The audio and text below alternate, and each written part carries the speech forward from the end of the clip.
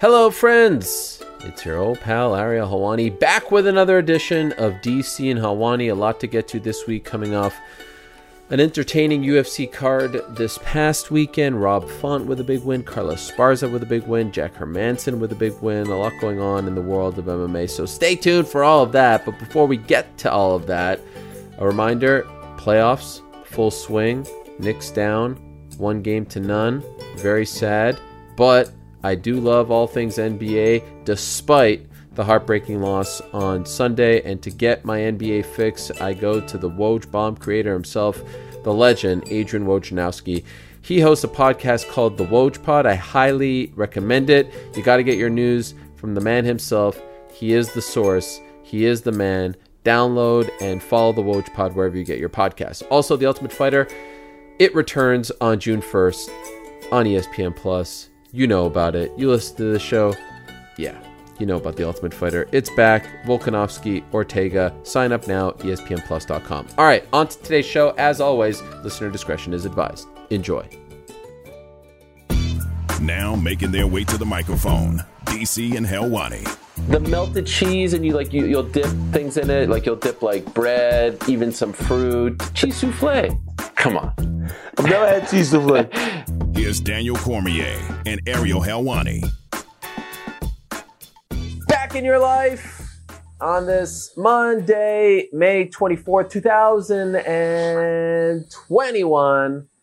Hello again, everyone. Welcome back to a brand new edition of DC and Helwani. That's DC. Daniel Cormier.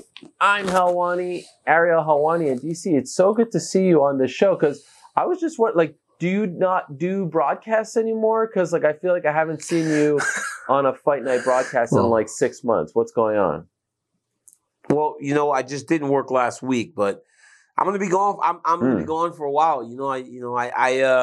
I did a whole bunch in the beginning of the year, and I've got a couple things coming up that's gonna keep. My son has wrestling again, so the next time I was supposed to work, it falls on the weekend that little Daniel has a wrestling tournament. So I'm going to go and coach my son, and hopefully he can compete for a state title, and then I'll work again later on in the month or something. Wow, okay. You don't know what you got till it's gone. DC's saying, you'll miss me when I'm gone, DC. I'm so sad that we won't be hearing you. But, you're a family man first. You're a proud father. I'm very sad. I'm hoping that you can lift my spirits a little bit on this Monday afternoon, DC, because of what happened, what transpired last night at the Mecca at Madison Square Garden. Just a tough, a bitter pill to swallow, as they say. You know what, Ariel? Listen, man. The best player on the court played the best. In most instances, that's what happens. When Julius Randle's out there shooting fadeaway jump shots, and Trae Young is just going to work. It is what it is. But listen, Ariel, live and love that there was playoff basketball in Madison Square Garden. It was the Mecca. It was rocking. New York was representing to a loss. They represented all the way to a loss. So it's fine. Just relax. Live in the fact that you're not fishing. Normally, you guys are fishing at this point. Your vacation has normally started. But when the best player on the court plays the best, like Trae Young, Trae Young looks fantastic. The hair is just always fabulous. Little light-skinned brother running around there, getting into the lane. He's making three-pointers. You know what I'm saying? This is the one guy from Oklahoma University that I kind of messed with a little bit. But boy, was Trae Young on fire last night. It was good. It was good. It's all good. We just wanted to make it competitive. The Garden was rocking 15,000 some way, somehow. They allowed 15,000 in there, and we'll get our revenge on Wednesday. I have no doubt about that. Look, when you lose by 2 and your best player plays the way in which he did, I feel good about my chances. I'll just say that. I feel good about my chances. Now, DC, I have to also say something else to you. No, I'm ignoring your comment. I'm ignoring your finger because you have nothing good to say. You have nothing good to say. Wait. Let me ask you a question. There have been 2,000 people in Madison Square all year, 15,000 last week. Phoenix was rocking. The only place that don't have fans right now is down in Colorado because for some reason, The Nuggets had less fans than the Lakers against the Warriors. When in the world did Colorado decide to have less fans in California? Come on, Colorado. Get the fans in the building. It will help to propel you guys because, boy, Damian Lillard and the Blazers the other day put it on them dudes. They need their fans if they want a chance. Look, I've seen a lot of hate online recently, and everyone's telling me, oh, enough with the holidays, enough with this, just get on with it, just get on with the show. And so you know what? I'm not going to tell you that today is National Scavenger Hunt Day. I'm not going to talk about any of that stuff, all right? Even though everyone loves a good scavenger hunt. I will say, though, to all my fellow Canadians, Happy Victoria Day. Today's a very important holiday in Canada. It's Happy Victoria Day to all of you that celebrate. And it is worth noting, DC, I think this whole gimmick with the holidays started on Victoria Day last year because you were like, what the heck is Victoria Day? What's this Victoria? All you Canadians with your holidays. So I think it's actually been a year since I kept, and maybe I retire it now. Maybe it's time to retire it. You guys have too many holidays. And why would you retire it? It's not like it's just us anymore. It's everywhere. Everybody's doing a holiday now. I saw it on Sports Center. I saw it on other shows. Oh, well, happy this day. Happy this day. I mean, I got people on other shows saying I'd be remiss if I didn't mention. I mean, Ariel, we have started a movement. So, no, the gimmick that started with us will die with us. It will stay with us. As long as we are here, as long as you and I, brothers together, brothers in arms, that is our gimmick. No matter how many times they intimidate us, no matter how many times they try to imitate the tag team broadcast champions of the world. Doesn't matter. This is our gimmick. It lives and stays with DC and Helwani. There it is. We're about to strap, baby. We're about to strap, baby. Let's go. Right here. We're about to strap.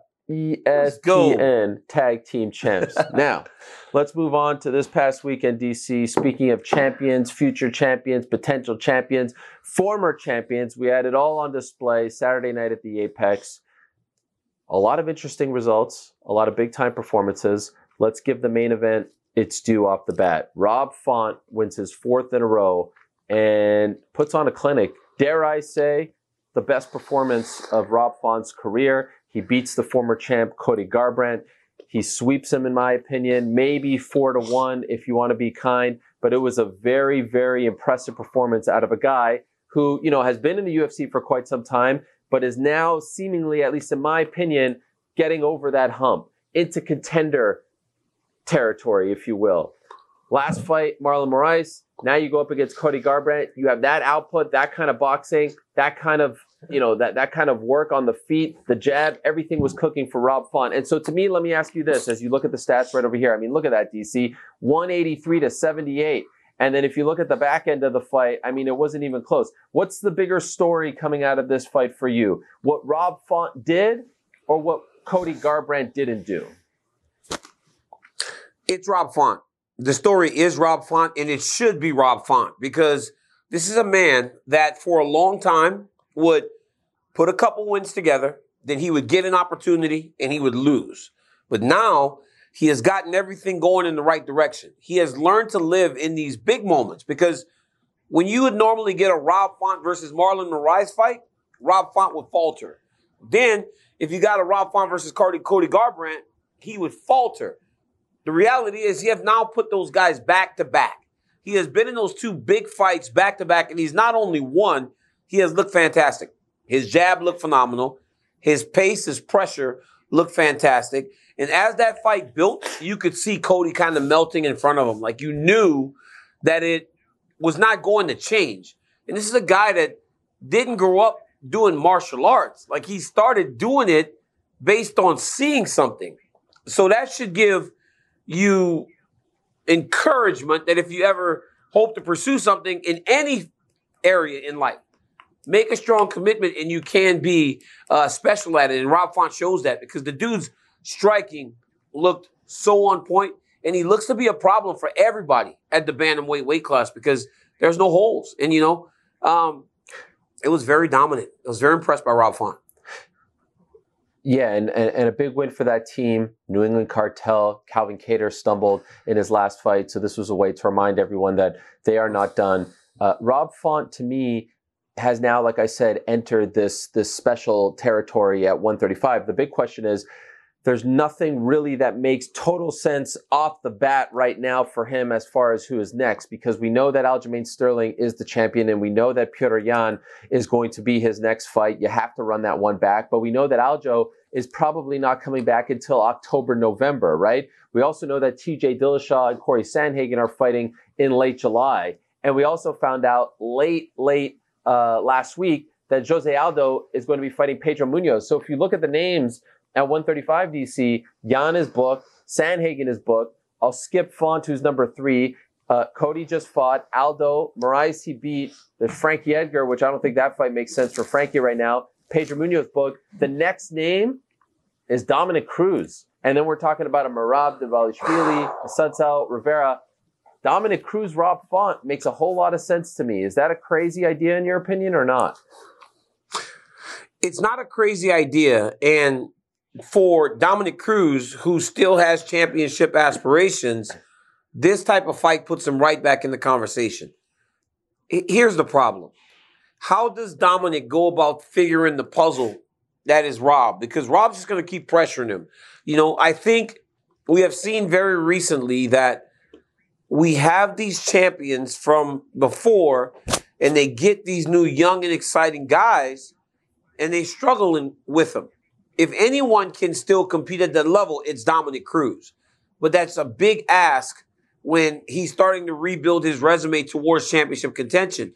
Fun fight, great fight. Another way to put Rob Font in a situation to overachieve in a sense. But this fight would benefit Rob Font more, to me, than it would Dominic Cruz. You know, there's a lot of times where you get a former champion and they're fighting a guy like Rob that's on the rise and that's kind of building, and they need that last fight against that name to really introduce themselves to a title fight. And I believe that's what a fight between Font and Cruz would be viewed as. Yeah, but I also think that Rob Font is a necessary step up, an appropriate step up from Casey Kenny, who Dominic just beat, and not too, I mean, like, he's not fighting for the belt next. This is kind of, you know, again, I thought Dominic Cruz should fight Jose Aldo next. That's not happening. I don't know, if I just look at the landscape and you look at Rob Font's skill set, I think this could be a really fun fight on paper. Now, let me ask you about Cody Garbrandt. And you know, we forget in June of last year, almost a year ago, he had that fantastic win. Remember that knockout against Rafael Santos? I mean, that was incredible stuff. And everyone thought that he was back. But since then, so much has changed for him. Bicep tear, COVID, vertigo, blood clots, all kinds of issues. Was this maybe a byproduct of the time off? Was it a byproduct of his health status? Or was it just the fact that Rob Font was just too damn good and he's beating he's beating the best Cody Garbrandt there is on any given night? You know, I believe that Cody Garbrandt, all those things that happen obviously will always play a part in your results. But here's the difference. Cody Garbrandt has a real boxing style of fighting.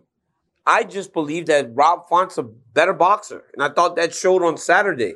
Cody was the one that was initiating the wrestling. Look, he's a state champion wrestler. But in his fighting career, Garbrandt's not known as a guy that wants to take you down consistently and over again.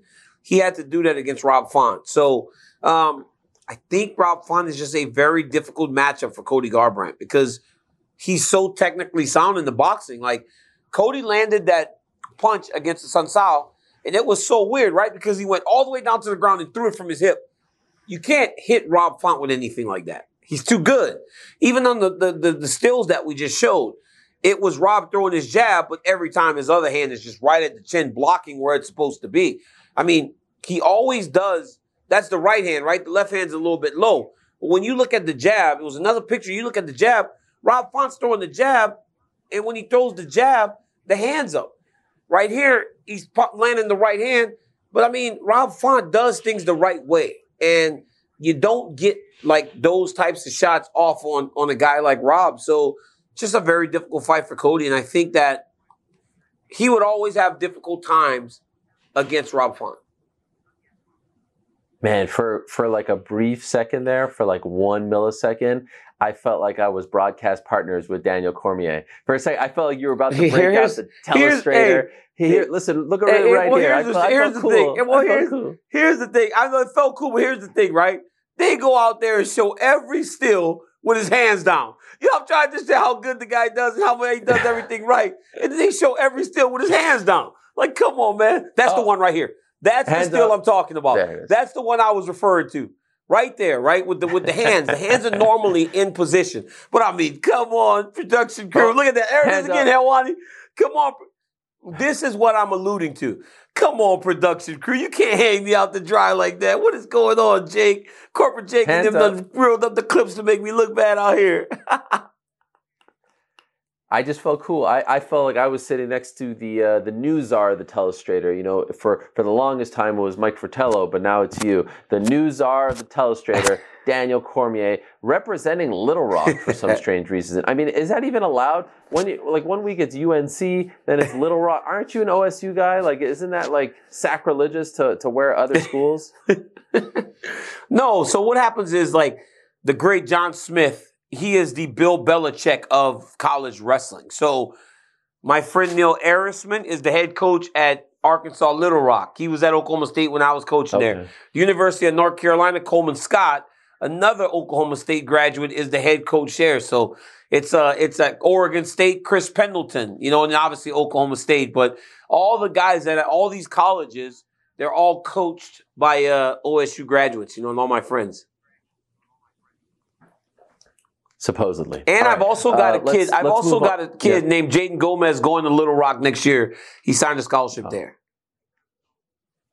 Mazel tov to him and his family. Now let's talk about the co-main event, DC, because I was even more hyped about that than I was the main event. To me, there was an opportunity for either Carla Esparza or Yan Xiaonan to assert themselves as the number one contender in the very competitive strawweight division. And both had great storylines attached to them if they get over the hump. Now, the issue for Carla historically has been she wins, walked into that fight on a 4-fight winning streak, but, often not the most fan-friendly fights, not the fights that make you go, wow, I want to pay money to watch that person fight for a belt or in a main event or in a big-time spot. Well, what did she do on Saturday? She went in there against the previously undefeated in the UFC, Yan Xiaonan, and she put it on her. And she scored her first finish in the UFC, DC, since her very first fight inside the octagon against who? Who was that fight against? The current champion, Thug Rose Namajunas. She submitted Rose Namajunas via rear naked choke back in 2014 to win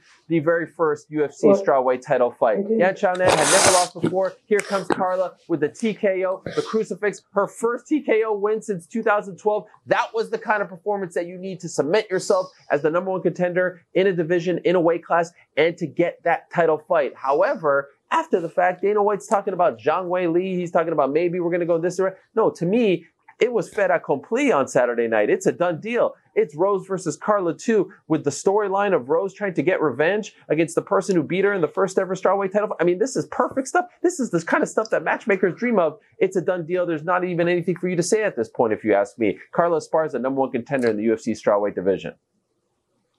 I believe that after what she did on Saturday, she has earned the title fight. Now, it doesn't always work out like that in terms of what you've earned. I mean, I can't understand how you still don't understand this after all of these years. You've been in the game so long. You're an OG, as the kids would call it.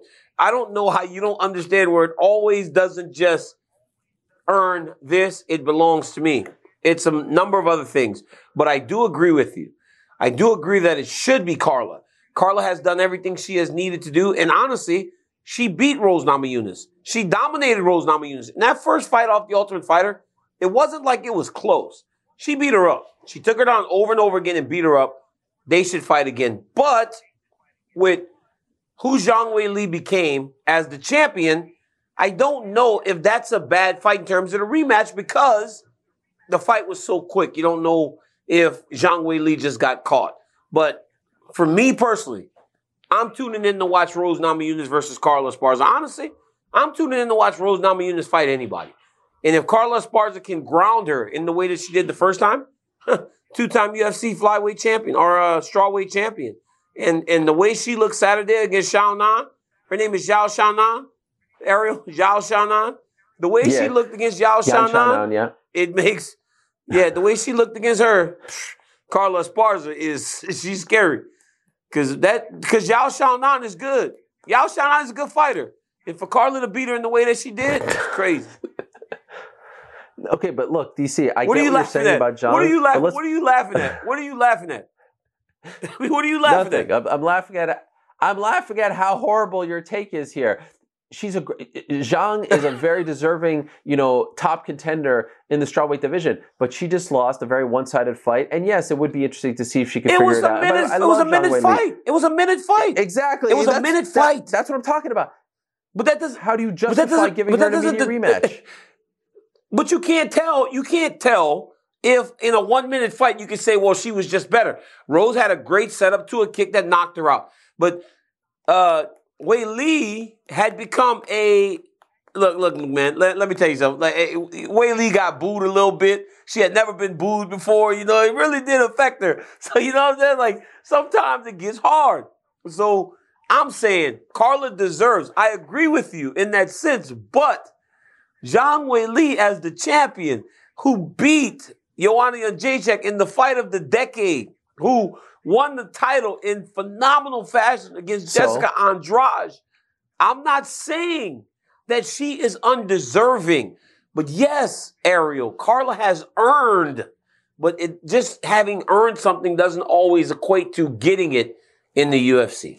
That's crazy. Yeah, you just said it right there. Run it back with Joanna, rematch of the fight of the century, whatever you called it, and give the deserving Carla Esparza, who went out there and defied the odds. No one wanted to give her this title shot. Lord knows, the powers that be were trying to figure out a way to not give it to her. She proved a point. She did what she brought. The crucifix, just the 11th in UFC history, by the way. The crucifix, boom, boom, boom. I mean, she was looking like a young Roy Nelson out there. I mean, it was nasty. She deserves it, if you ask me. All right? She looked good, and she does. She does. We can agree on this one. She does. But I don't know, man. I don't know. With those fights like Marina Rodriguez, right? Was super close. That one was super close. And in that fight, it's Carla just taking her down, right? So she did have such an impressive performance the other day. But along that run, you have those fights where she uses her wrestling to a point where at times it can be a bit slow. But listen, for the record, me, Daniel Cormier, I am advocating for Carla Esparza to fight for the UFC championship. Just to put it out there, Ariel, as clearly as I'm stating it, because otherwise she's going to be mad at me. Then I got to deal with Carla, and she's a wrestler. She's been on the USA team and everything. So Carla, I got your back. I'm over here fighting for you. Yeah, it doesn't sound like it. It seems a little comme ci, comme ça.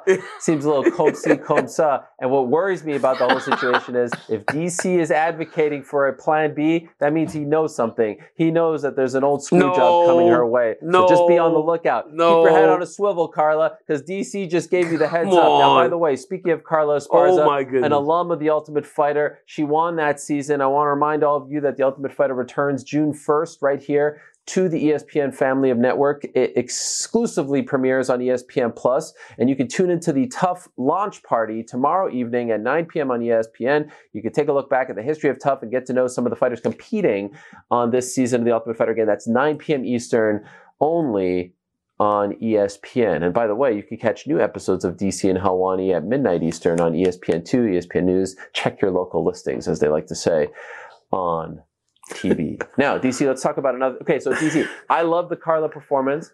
I love the Rob Font performance. Can I tell you what I didn't like? I hate watch. You know what hate watching something is? Like you're watching something and you're like just pouting the whole time. You're like, It's sort of like when you're playing video games for 10 straight hours and Selena is walking by and she's like, video games again. That's how I watch Edmund Shabazian against Jack Hermanson. This made no sense. I mean, look, I'll give love to the matchmakers of the UFC. Mick Maynard, Sean Shelby, they know what they're doing. Their track record speaks for themselves. That fight should have never happened. That was a stupid fight to make. That should have never happened. Why are you putting a 23-year-old stud who just came off his first loss against Jack Hermanson? What did you think was going to happen? That's what happened. I hate watching the whole thing. Look what they did to Edmund Shabazian. You playing video games again? I hated it. Don't you agree? It was a mess. Why did he have to fight him? It's exactly what you said. Exactly what you said would happen. It happened. Yeah. And like, now you don't want to be right. You don't want to be right. It's like you're mad because you don't want to be right. We knew. Listen, you knew that Edmund Shabazian could be in trouble against Jack Hermansson. You said it weeks ago. You said it when the fight was announced. You're like, why? I don't get it. I don't understand. And exactly what happened is what was kind of expected, right? You knew that Jack Hermansson was a tough out for Shabazian. His experience, his grappling ability, his high level, the competition that he's fought inside of the UFC in itself is a problem for a young guy. But now you find yourself in a situation with Shabazian where the dude's lost 2 in a row. He's so young that you don't know if those young guys can right the ship, man. It's look, man, there's no easy fights in the UFC. And when you're in the top 10, you're going to get somebody difficult. We've seen this, though. We saw it with Kevin Holland, who has now lost 2 in a row or 3 in a row. And now we've seen it with Shabazian. So it's a matter of these young guys being ready when they get the call to go into the top 10, because you only got so many of those fights where you get to look like a rock star before you really got to start to earn your way up to the top of the division. And we've seen it recently where guys just haven't really been able to handle the step up in competition. Have you ever seen the movie Bridesmaids? Are you familiar with that movie? Kristen Wiig, Melissa McCarthy. Yeah. Do you know the cop who I think has an Irish accent, Chris O'Dowd? That's who Jack Hermansson looks with his new hairdo. You know what I'm talking about? You know Chris O'Dowd? I think that's his name. I just looked up his name. You know what I'm talking about, right? He's got the accent, good-looking guy. That's who Jack Hermansson looks like. I actually love that you say you hate watching you. I mean, the whole time, like, just mad, like huffing and puffing, like mad, making those sounds. It's like, you know at that time you need to put the controller on, right? When they walk past you 3 or 4 times, like, I mean, the baby's here, or this. Yeah, all right, it's time for you to put the controller on, right? Hate watching. That's so funny. I mean, you would do that too. Like, oh my gosh. That, I would think that, I mean, look at you. So bougie, too. Look at him. Throw that old head to the side. Doesn't happen here. I learned that from you, by the way. It doesn't happen in my household. I get treated with the utmost respect over here. Just for the record, I could do as I please. Oh, come on. And speaking of doing as you please, DC, what about Paulie Felder? What about our guy, Paulie Felder, who says, you know what? I'm done with all of this. I'm walking out on my terms. I've seen all these other people. Now, he didn't actually say this, but it has been a theme as of late, seeing all these sort of depressing ends to great MMA careers. And he says, you know what? I feel it in my heart. I've done what I had to do. The ceiling's there. I'm going to go out there and do other things. He had hinted at this in the past, but he came out on Saturday and officially announced the retirement. What did you think of this? As we've seen over the last few months, like I said, a lot of depressing results. Paulie Felder says, you know what? I'm done. I'm good. My boy Paulie Red Stash, he texted me after the show where I said, they've offered him the fight against Islam and all these other dudes. And Paulie right away told me, he goes, D, I've been kind of thinking about walking away. That's why I haven't taken the fight against Islam or anybody else. Listen, Paul Felder was never afraid of anyone. Paul Felder will fight anybody. We've seen it on a number of occasions. I mean, he fought RDA on 5 days' notice and lost 30 pounds to make the weight, right? So we know who Paul Felder is. But when you lose that fire to compete, especially when you're a guy like Paul, right? A guy who kind of is a blood and guts warrior. When you lose that desire, that fire to be in there and going through the type of fights that he's been through with Mike Perry and Dan Hooker and all those guys, how do you wrap your mind around the damage that you take if you don't love doing it no more? When it's easy to do when you love it. You go home with the bruises. You go, what? You know what? I'm going to recover and I'm going to go do this again because I love it. But when that's gone, it's gone. And a guy in Paul Felder who has a fantastic broadcast career that's waiting for him. He has acting opportunities. He's got so many opportunities.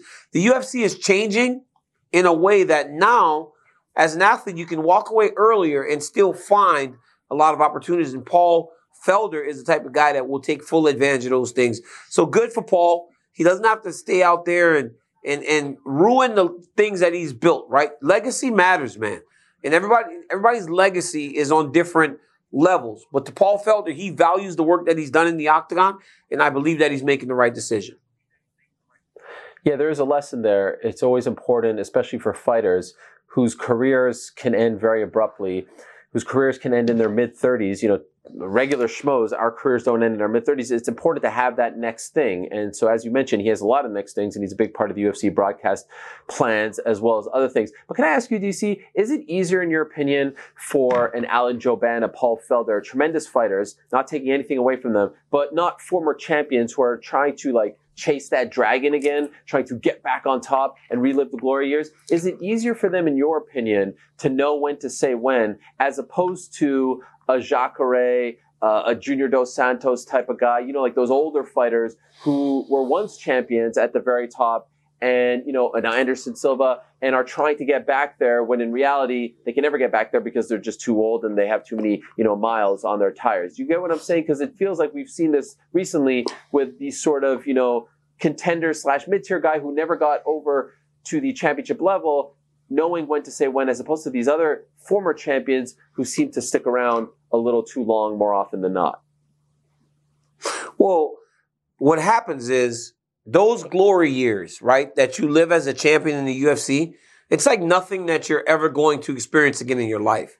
So you pine for that. You want to go back to those days, right? Whenever your body and your physical capabilities won't allow it, but the last person to realize that it's over is that champion. That person that wore that title.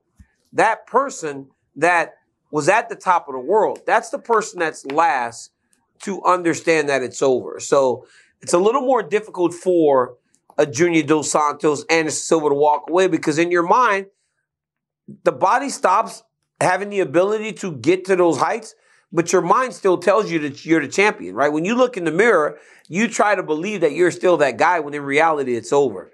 What makes it easier, though, also for those guys is that they have those second careers, right? They have the broadcasting and being a part of the show, being at the fights, it does help. So when I go to Houston, Ariel, and I'm doing a signing and there are 1,000 people, that's a big deal for a guy that's not part of the fight anymore. When people are still yelling your name for photos and for autographs, that's all a part of that draw to being a person in the spotlight. So those guys still have that. Those other guys don't have it as much. So it's hard to really deal with. Well, you're very lucky, of course, because you have this show, and that's what keeps you relevant. And I tell you, man, this show really does keep me relevant. This show keeps me relevant. This show helps me a ton. I mean, they love you. People love you. Boy, for as many enemies as you have got a lot of support out there. They love you. Very nice. Very nice. Shout out to all the supporters out there. Now, let's talk about some other things, because as always, a lot going on in the world of MMA. Hey, DC, I finally caught up with Tatiana Suarez last week. It seems like every single day someone's like, where's Tatiana? Where's Tatiana? When's she coming back? We haven't seen Tatiana Suarez, the undefeated Tatiana Suarez, the female version of Khabib Nurmagomedov in many people's eyes. We haven't seen her since June of 2019. By the way, she has a win over the aforementioned Carla Esparza. And so I spoke to her last week. She is finally healthy. She's medically cleared. She's had a hellacious past 2 years. She had neck issues, back issues. She comes back. She suffers a concussion. She breaks her hand, DC, rolling around with her boyfriend in her front lawn. I mean, she just had a bad string of bad luck, but she's finally good to go. And she says she's coming back as a flyweight. And so 2 things that I want to bring up to you. Number one, her bad string of luck, people kind of, say like, oh my God, she's going to get over the hump. It kind of reminds me of Khabib in the sense that you remember there was that period where he just couldn't be healthy and he couldn't get any good luck. And we thought that maybe he'd be and never was. And then, of course, all that became, a distant memory, and he ended up being one of the all-time greats. But her moving up to 125 is really interesting, because I think most people thought that she could be a champion at 115. It certainly was looking that way. And now she's moving up to the division that has Valentina Shevchenko at the very top. So what do you make of this decision by her? At least for now, she says, I may not be done with 115, but in my return, which she expects to be in maybe late summer, early fall, it will probably be at flyweight. I think it's great. I think that division needs a shot in the arm too, right? With a Tatiana Suarez. And with her ability, she can compete with girls who may be heavier. I mean, you watch Tatiana beat Carla Esparza in a way that we've never seen her lose to anyone outside of Joanna Jędrzejczyk. So you know she has ability. I wonder how much more effective she's going to be whenever she's not depleting herself so severely to get to 115. Because if you remember, against Nina Nunes, she struggled down the stretch because she seemed to fatigue a little bit because of all the wrestling and her inability to control her on the ground as much as she wanted to, or she has controlled other athletes that she's fought. But I think it's big. And I think that if she can adjust herself to this weight, it's good for the champion, Valentina Shevchenko, too, because she will challenge her in areas that we haven't seen Valentina challenge. Now, I'm very scared about saying that because Valentina Shevchenko takes that as a knock, and then she wants to go take you down over and over again. So she may go fight Tatiana and just try to take Tatiana down to prove that she's the better wrestler. So I don't want to put any more pressure on Suarez in going up and maybe potentially fighting the champ Valentina, but I think it's great. I think it's a great thing for the division to have someone like Tatiana in it. In Tatiana's defense, her neck was messed up in that fight against Nina Ansaroff, the former Nina Ansaroff, back in June of 2019. So who knows? I mean, like for a wrestler, that's a really big deal, and that could definitely hamper whatever you're trying to do out there. I also feel like you look at the rankings right over there.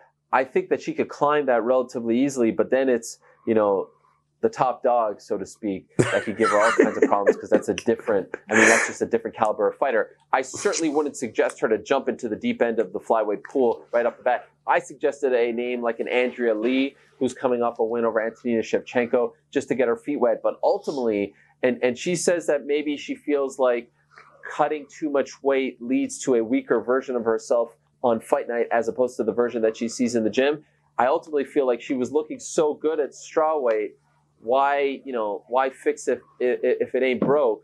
But, she has to listen to her body. And I think, the biggest story, the best story, the best news to come out of all of this is that she's finally healthy, medically cleared, and having her back in the mix is huge for women's MMA. Also huge for women's MMA is Cris Cyborg winning this past week. Now, she didn't finish Leslie Smith in about, 90 seconds like she did the first time they fought about 5 years ago, but she did get the win. And, maybe there's a Kat Zingano fight next for her. We'll see what happens there. But to me, DC, Kayla Harrison is about to become a free agent. She's going to win this tournament for the PFL more than likely. And she's going to have suitors from the UFC and Bellator, in my opinion. And it's going to be incumbent upon her to pick the best spot. Cyborg told me she would fight Kayla Harrison at 155. That might be a very appealing choice for Kayla Harrison, who historically has said she doesn't love to cut that weight. What do you think about Cyborg? Could Kayla Harrison beat Cris Cyborg right now? Is that a possibility in your opinion? Man, that's tough. That's tough to say right now because of who Cris Cyborg is and because I've seen so much of Cyborg and we've seen Kayla just dominate whoever is in front of her. So you want to believe that. And you want to believe that with her background, she would present a lot of unique challenges to Cris. But watching Cris fight now, watching Cris fight for years, it's hard to really pick anybody against her. And congratulations on her last championship victory over Leslie Smith, who showed a much better accounting of herself in that fight than the first time.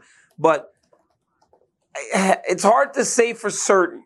But what I will say about Kayla Harrison today is that I'm not strongly picking anyone against her. You understand what I mean? I'm not saying for sure she can beat these girls, Amanda Nunes and Cris Cyborg, but I'm not saying that Amanda washes her out or Cyborg beats her up because she's special. She's very special and she's different. And I believe that the more time she spends in this thing, the worse it's going to get. I remember when Floyd Mayweather fought Canelo way back in the day. Canelo wasn't finished. He was unpolished. He was in the process. Floyd got him then. I think for everyone else, they need to get Kayla Harrison right now because the more time she spends in this sport, the harder out she's going to be for Cris Cyborg and for an Amanda Nunes. But it's impressive that we can speak about her today when she's still an infant in her MMA journey and say that we cannot for certain pick the two greatest female fighters of all time to beat her. That's a great point about Canelo. That's honestly, it's like top 5 best points that you've had over the last few months. That's a great point. I think when it's all said and done, no, it was a great point. I'm giving you a compliment. It was a great point. It was it was astute. You can't say it's one of my top 5. But you can't say it's one of my top 5 of the last few months when I've had some real nuggets lately. I got to be honest, I've had some great nuggets recently. Oh, wait, have I been off my game? Are you saying I've been off my game? I mean, have I been comme ci, comme ça? Have I been comme ci, comme ça? No, but I think she will end up being one of the very best in this sport's history. When she is crying because she only won via decision, that happened a couple of years ago.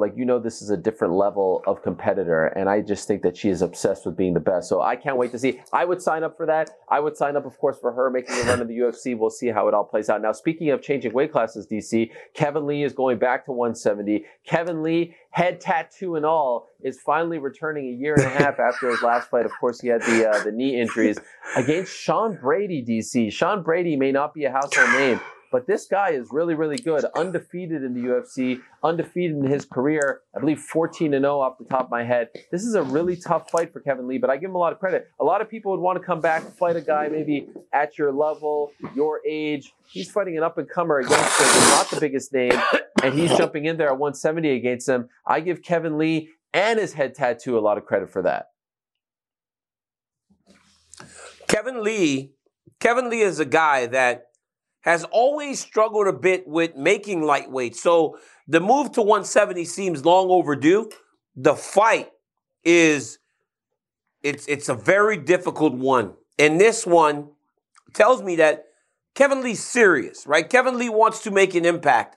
And there comes a time where it's hard to say an older fighter because Kevin Lee's not old by any stretch of the imagination. But for a guy that's a veteran that's been around, there comes a time where you're going to be faced with these fights, right? These fights where it seems as though you're the stepping stone for this young guy. Kevin Lee has this opportunity to really say, nope, I'm still here in a new weight class. It's like a fresh coat of paint, right? If he does this right, if he gets past Sean Brady, he is immediately viable in a weight class above. So it's good, but that also comes with challenges, right? You remember when RDA went to 170? His 170 debut was against somebody so good. I can't remember who it was off the top of my head, but he fought somebody so good that immediately he was in the top 5. So then every fight at 170 was a dog fight. Every fight was a massive fight, and eventually he goes back down to 55. So it's like Kevin Lee can do something special. He'll be ranked right away, but Brady's not a top 5 guy, but he's as dangerous as they come. And this is a good fight for Kevin, a big fight for Kevin, and a massive spot for Sean Brady. Yeah, RDA fought Tarek Safadine in his welterweight debut. I don't know if that's who you were referring to, the former Strikeforce welterweight champion. Mm-hmm. The only thing I don't like about all of this is I really just want to see Kevin Lee versus Islam Makhachev. And if he's fighting on 170 and Islam, of course, at 155, it doesn't look like it's happening anytime soon. I just can't believe that we're not going to, Kevin was calling out Khabib for years. We didn't get that. And now, at least for now, we're not going to get Kevin Lee versus Islam Makhachev. You know what else we're not getting, DC? And I'm going to blow your mind. I can't really say nothing. I can't really say nothing about Islam Makhachev because every time everybody thinks that I try to input him into everything. I can't say Islam's name without people going, oh, DC's pushing the narrative. I got so many of that on Twitter last week. Hey, man, it is what it is. I like the guy. I do like the guy, but the guy can fight. That was me trying to bait you into talking more about Islam Makhachev, but you smartened up and you did not take the bait, DC. But, one fight that we are not going to see as well, and like I said, I think I'm going to surprise you with this take.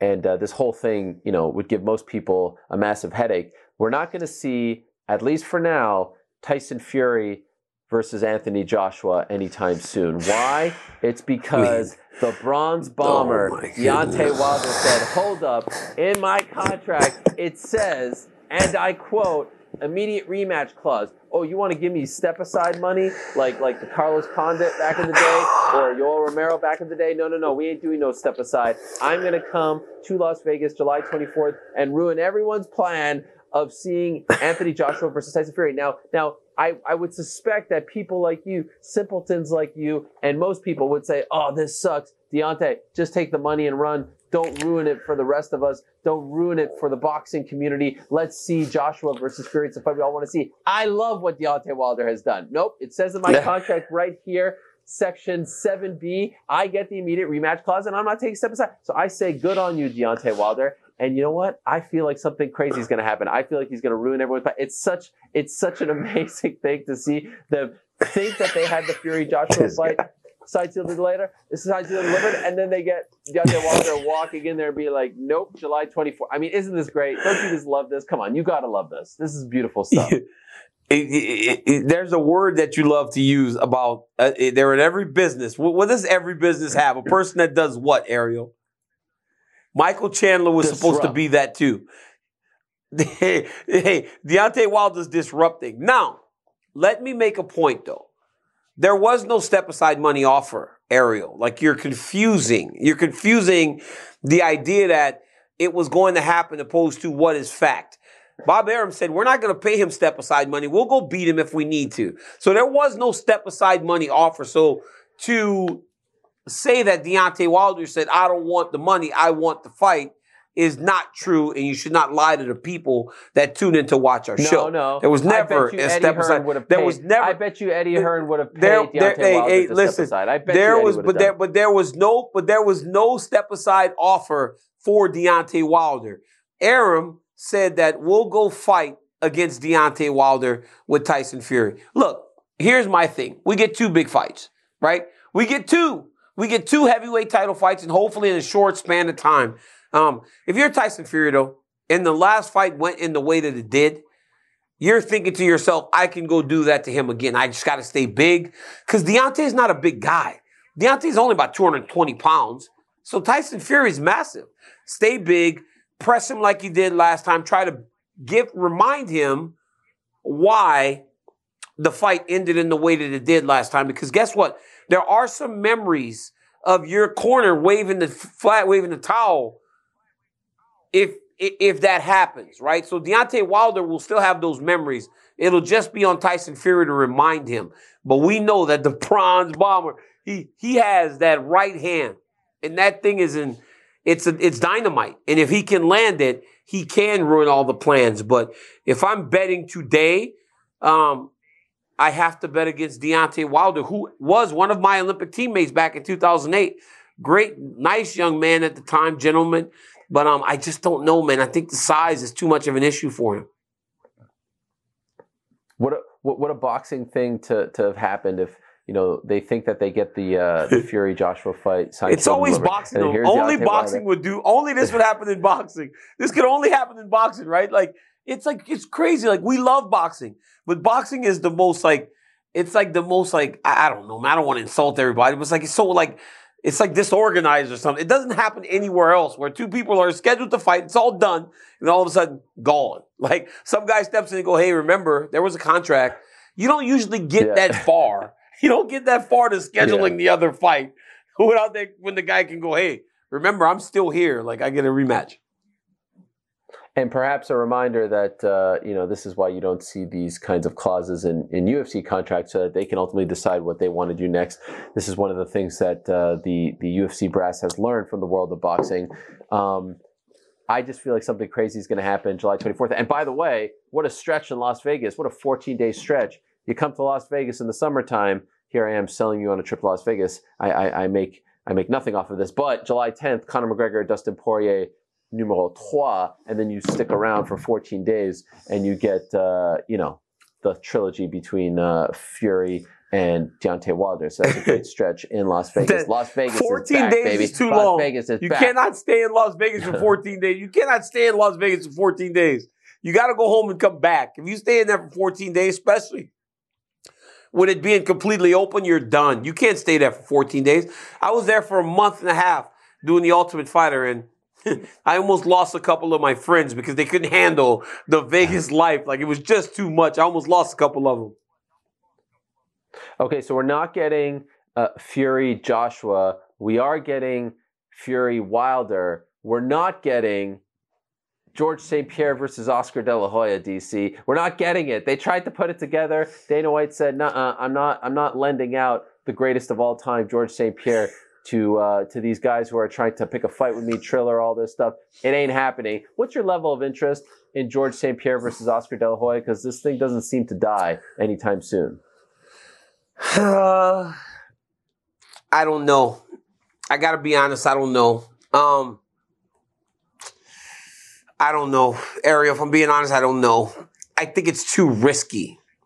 I think it's too risky for us as a community to have a guy like George St. Pierre boxing Oscar De La Hoya. Great for GSP in terms of the money that he will make, but too risky. Because even at whatever, I mean, I don't know if Oscar's got to be mid-50s at this point.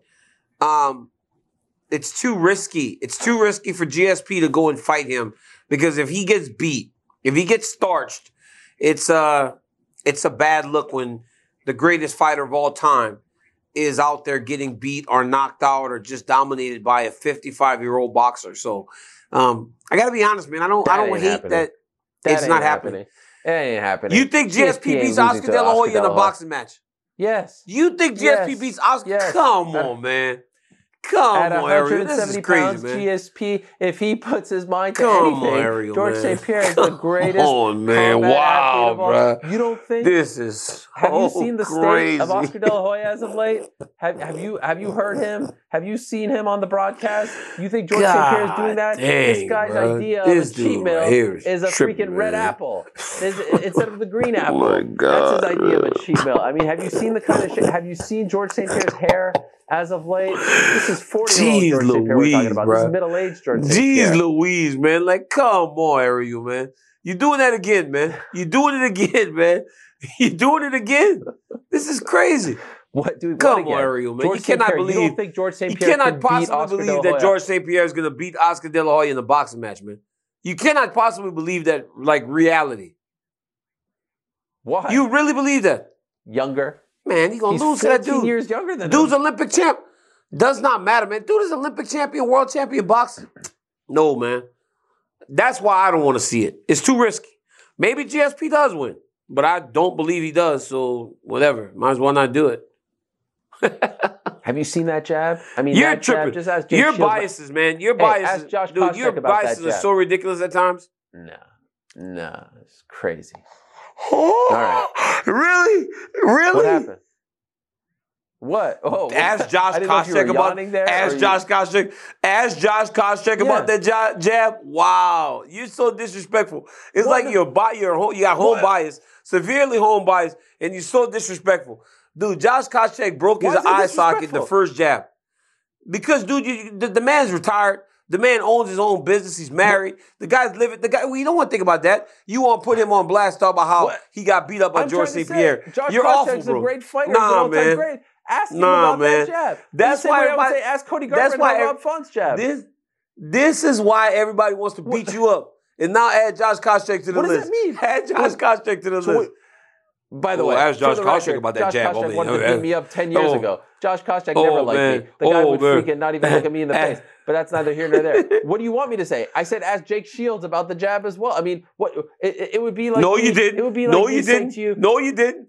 No, I you did. didn't. You did not It say would be Jake like me Shields. saying No, to you Derek didn't. You said Lewis, ask Josh Koscheck. Ask Derek Lewis about Daniel Cormier's wrestling. Ask Derek Lewis about Daniel Cormier. I mean, that's an apropos thing to say. He is. That is disrespectful. You know what I mean? Like, That's so disrespectful. It's so disrespectful. Oh, you're so sensitive. You're so sensitive, like all these other guys. You're so sensitive. Well, speaking of Derek Lewis, by the way, before we go, how about this jabron who tries to steal Derek Lewis's car? I mean, you talk about bad luck. Of all the cars, I mean, you could make a case that there's probably not, 5 other cars on the planet that you would not want to pick than this one right here. But this guy in Houston tries to carjack Derek Lewis's car. I mean, look at this. And Derek Lewis punched him out. I mean, come on, man. Derek Lewis, the black, what would be the reaction I mean, oh my God! You look up and it's the Black Bees punching you out. Man, that is bad luck. Crazy. That is bad luck. It's crazy that you try to rob the Black Beast. But why is the Black Beast driving the minivan? Why does the Black Beast have a minivan? I don't understand. Why is Derek Lewis driving a minivan? That's disrespectful. Come on, Beast. That's disrespectful Beast. right there. Why are you judging him? Why is the Beast driving a minivan? Why is the Beast driving a minivan? And then Beast got the camera and goes, MF tried to steal my car. I punched him out. He tried to steal my car. Man, classic Derek Lewis, man. And then he puts his picture, his mugshot, on his Instagram and circles where the bruise was after he punched him in the face. And he put he's okay. And then he put he's okay. He's okay. Yeah. I'm a little offended by your minivan take. I mean, what's wrong with that? What's wrong? Why? Look, I'm not a minivan driver at the moment, but I wouldn't be opposed to it. I think you need to apologize to all the minivan drivers out there. Do you have a minivan? Do you have a minivan? No, no, but I don't mind minivans. What do you have? What do you have? What kind of car do you have? I have like an SUV with the 3 rows. Yeah. Wait. Beautiful Mercedes-Benz GL Series SUV. No I mean, way. beautiful. I have a GMC Acadia. I have a GMC Acadia. Beautiful. Hey, he's got a beautiful Mercedes-Benz GL Series, guys. Don't let this guy fool you. He's like trying to make Derek Lewis turn on me the way that Josh Koscheck will want to beat him up. I know what you're doing. What you're doing. It's disgusting. You should be ashamed of yourself. I'm going to take a picture of my car after this show and tweet it to the world. A GMC Acadia 2019. You should be ashamed. And you should be ashamed for severing the relationship that I had with Josh Koscheck, a very good relationship that I've worked many years on today's program. All right, DC? Unbelievable, this guy. Hey, listen, dude. Listen, I'm gonna tell you, you're an elite. You're about as elite as they come with your Mercedes-Benz. I mean, G-Wagon. Let's go, baby. Hey, reminder, everyone: no UFCs this weekend, and we're off next week, Memorial Day. DC doesn't work on Memorial Day; it's part of his contract. So we'll be back in 2 weeks, same time and place. Until then, I say peace. I'm out of here.